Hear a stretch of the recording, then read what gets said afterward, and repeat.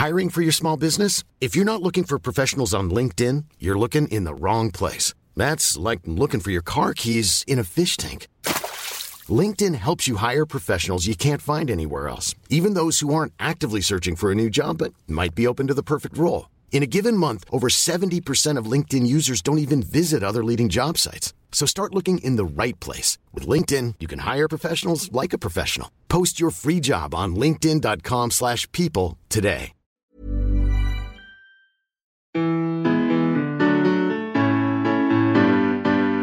Hi, you're about to get smarter in just a few minutes with Curiosity Daily from Discovery. Time flies when you're learning super cool stuff. I'm Nate. And I'm Callie. If you're dropping in for the first time, welcome to Curiosity, where we aim to blow your mind by helping you to grow your mind. If you're a loyal listener, welcome back. Today, you'll learn about a super vitamin that you might already be taking, some good news about the health of the world's forests, and a new study that mapped ketamine's effects on the brain. Without further ado, let's satisfy some curiosity. Vitamin B12 has long been a fan favorite of health nuts everywhere, and for good reason. It's shown to support bone health. It's essential for the formation of red blood cells that carry oxygen throughout the body. It gives you a little energy boost too, right? Absolutely. It's in most of my energy drinks, and it's known to improve your mood and brain functioning. It plays a key role in nerve function and the production of DNA. It supports health during pregnancy, and some studies even suggest it could help prevent dementia. Okay, when something sounds too good to be true, it usually is. I'm assuming this is the part of the segment where you tell us about a new study that shows vitamin B12 is actually really bad for us or something. Actually, this is one of those rare stories where the new evidence just adds to the magic of this supervitamin. Sorry for saying magic. So you mean there are more amazing things to add to the list of vitamin B12's superpowers? Yeah, exactly. So a new study published in the journal Nature Metabolism suggests that vitamin B12 could help with cellular reprogramming and tissue regeneration. I do think I know what that means, but maybe you could explain it to be sure. Absolutely. Think of it as a key player in our body's repair system. So cellular reprogramming is like the reset button for our cells. Imagine a skin cell basically deciding to become a different kind of cell to fix an injury. That's cellular reprogramming in action. Got it. So B12 helps with that process? The study looked at how this process functioned in mice. They found that cellular reprogramming is super hungry for vitamin B12. Without enough of it, the whole process sort of slows down. And the thing is, even though mice typically get a ton of B12 in their diets, the researchers were surprised to see that adding even more of it through a supplement actually made the reprogramming process way more efficient. It's like a turbo-boosting cell regeneration. Yeah. They also found that intestinal cells that kickstart the repair process in conditions like ulcerative colitis benefit from extra B12. Ulcerative colitis is all about inflammation, right? Exactly. It's a chronic inflammatory bowel disease that causes all kinds of bowel issues, and it affects millions. So it would make sense that if vitamin B12 helps the process of tissue repair, it would also be helpful for inflammation. You got it. The same research team conducted another study and found that higher levels of B12 in the blood are linked to lower inflammation. And conversely, lower levels of B12 lead to errors in how genes function. So I guess the moral of the story is that more vitamin B12 is good and less is bad. I mean, some scientists might take issue with the phrasing of your findings, but the research seems to bear out. So which foods are rich in B12? Meat, fish, eggs, and if you want a super dose of it, you can eat chicken liver. I'll probably stick to the meat, fish, and eggs thing. Sure. Wildfires have been all over the headlines in recent years. Oh, they're not just in the headlines. The smoke is basically in the air. People all over the country have suddenly gotten used to checking air quality monitors during fire season, and the problems seem worse than it's ever been. Absolutely. In the EU, nearly 250,000 hectares of land were burned as of July of 2023. That's about 618,000 acres. And over 53,000 fires burned more than 2.5 million acres in the forests of the United States. And Canada was a really rough year for them. In 2023 alone, an estimated 10 million hectares have been burned, making it the country's worst wildfire season on record. So I'm hoping this is the part of the story where you say you have good news. Well, I just might. A study that's been going on for 2 decades in the Sierra Nevada range in California has found that the techniques that Mother Nature uses to thin out the world's forests might actually help us humans reduce the risk of wildfires. So what are Mother Nature's techniques and why have we been ignoring them? Well, it might sound counterintuitive, but Mother Nature's way of reducing wildfires is setting fires. Okay, yeah, that does sound counterintuitive. But we're talking about controlled burns here, right? Yeah. Well, I mean, obviously, Mother Nature isn't concerned with controlled burns, but throughout the eons, lightning has pretty regularly ignited old brush and trees. And when that happens, the forest thins out. And lots of the stuff that gets burned is the dry, dead organic material. I mean, it's basically kindling. Totally. So fast forward to, humans coming around. If we had a choice between a massive forest fire and no massive forest fire, we'd obviously choose the latter, right? I mean, yeah. Yeah, well, we got really good at stopping or diminishing natural fires, and that turned out to be not so great.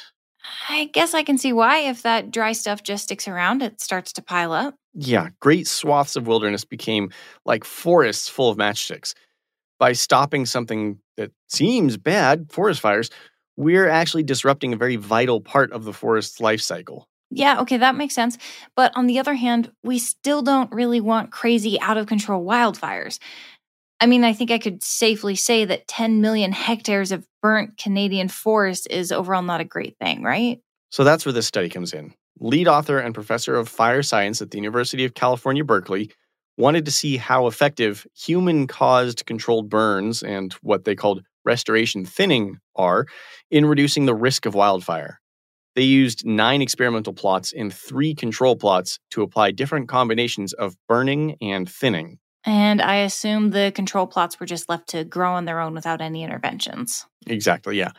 They found that the experimental plots showed higher resilience to wildfire than control plots. And even better, the thinning and burning reduced competition for resources among trees.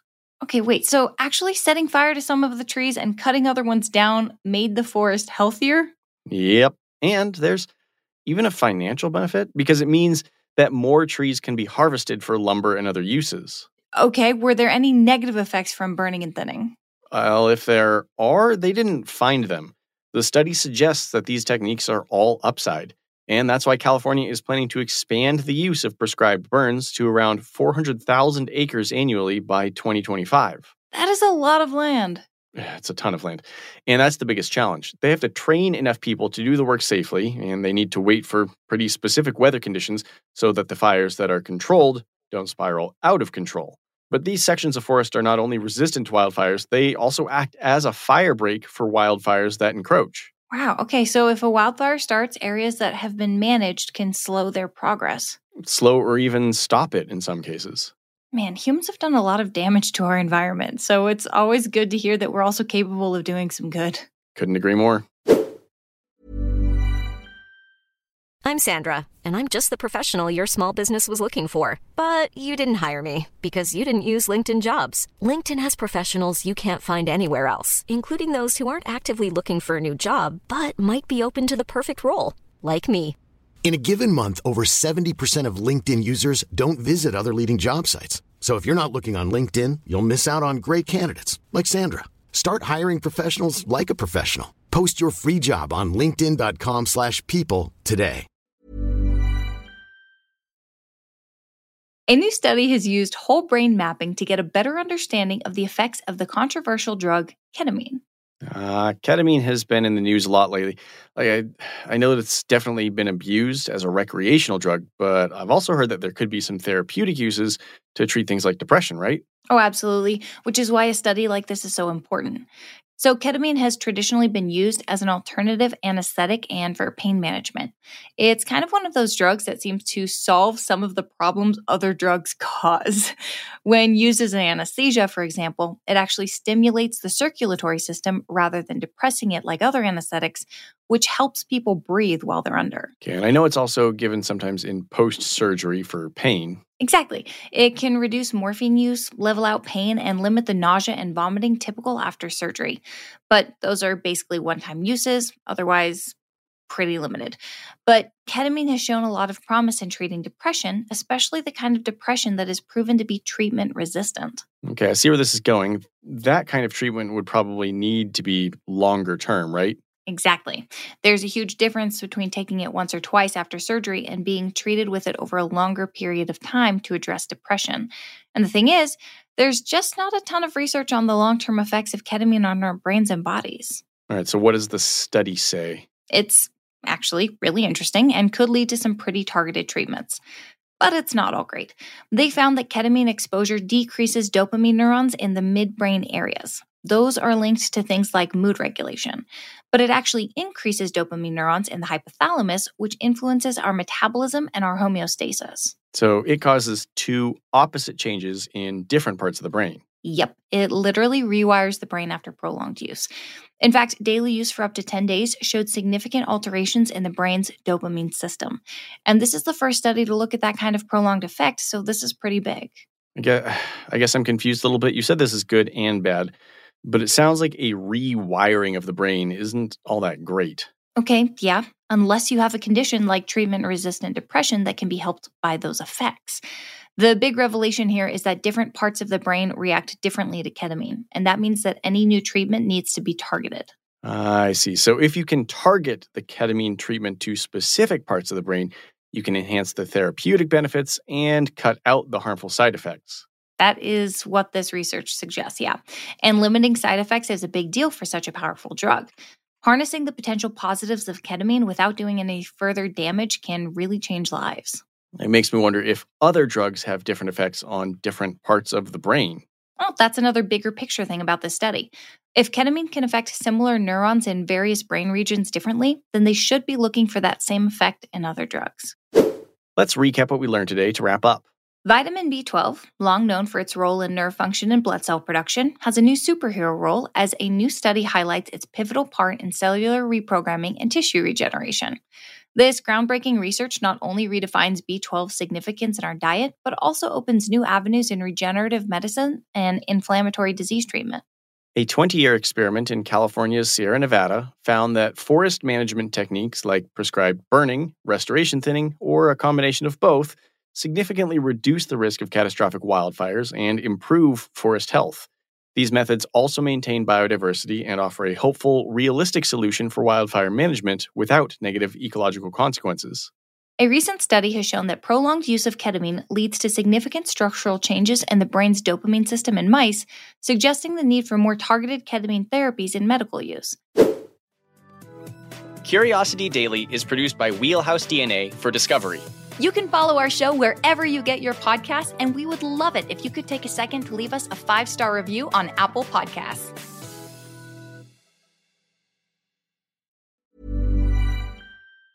Planning for your next trip? Elevate your travel style with Quince. Quince has all the jet-setting essentials you'll want for your next getaway, like European linen, premium luggage options, buttery soft Italian leather bags, and so much more. And is all priced at 50 to 80% less than similar brands. Plus, Quince only works with factories that use safe and ethical manufacturing practices. Pack your bags with high-quality essentials you'll be wearing for vacations to come with Quince. Go to quince.com/pack for free shipping and 365-day returns.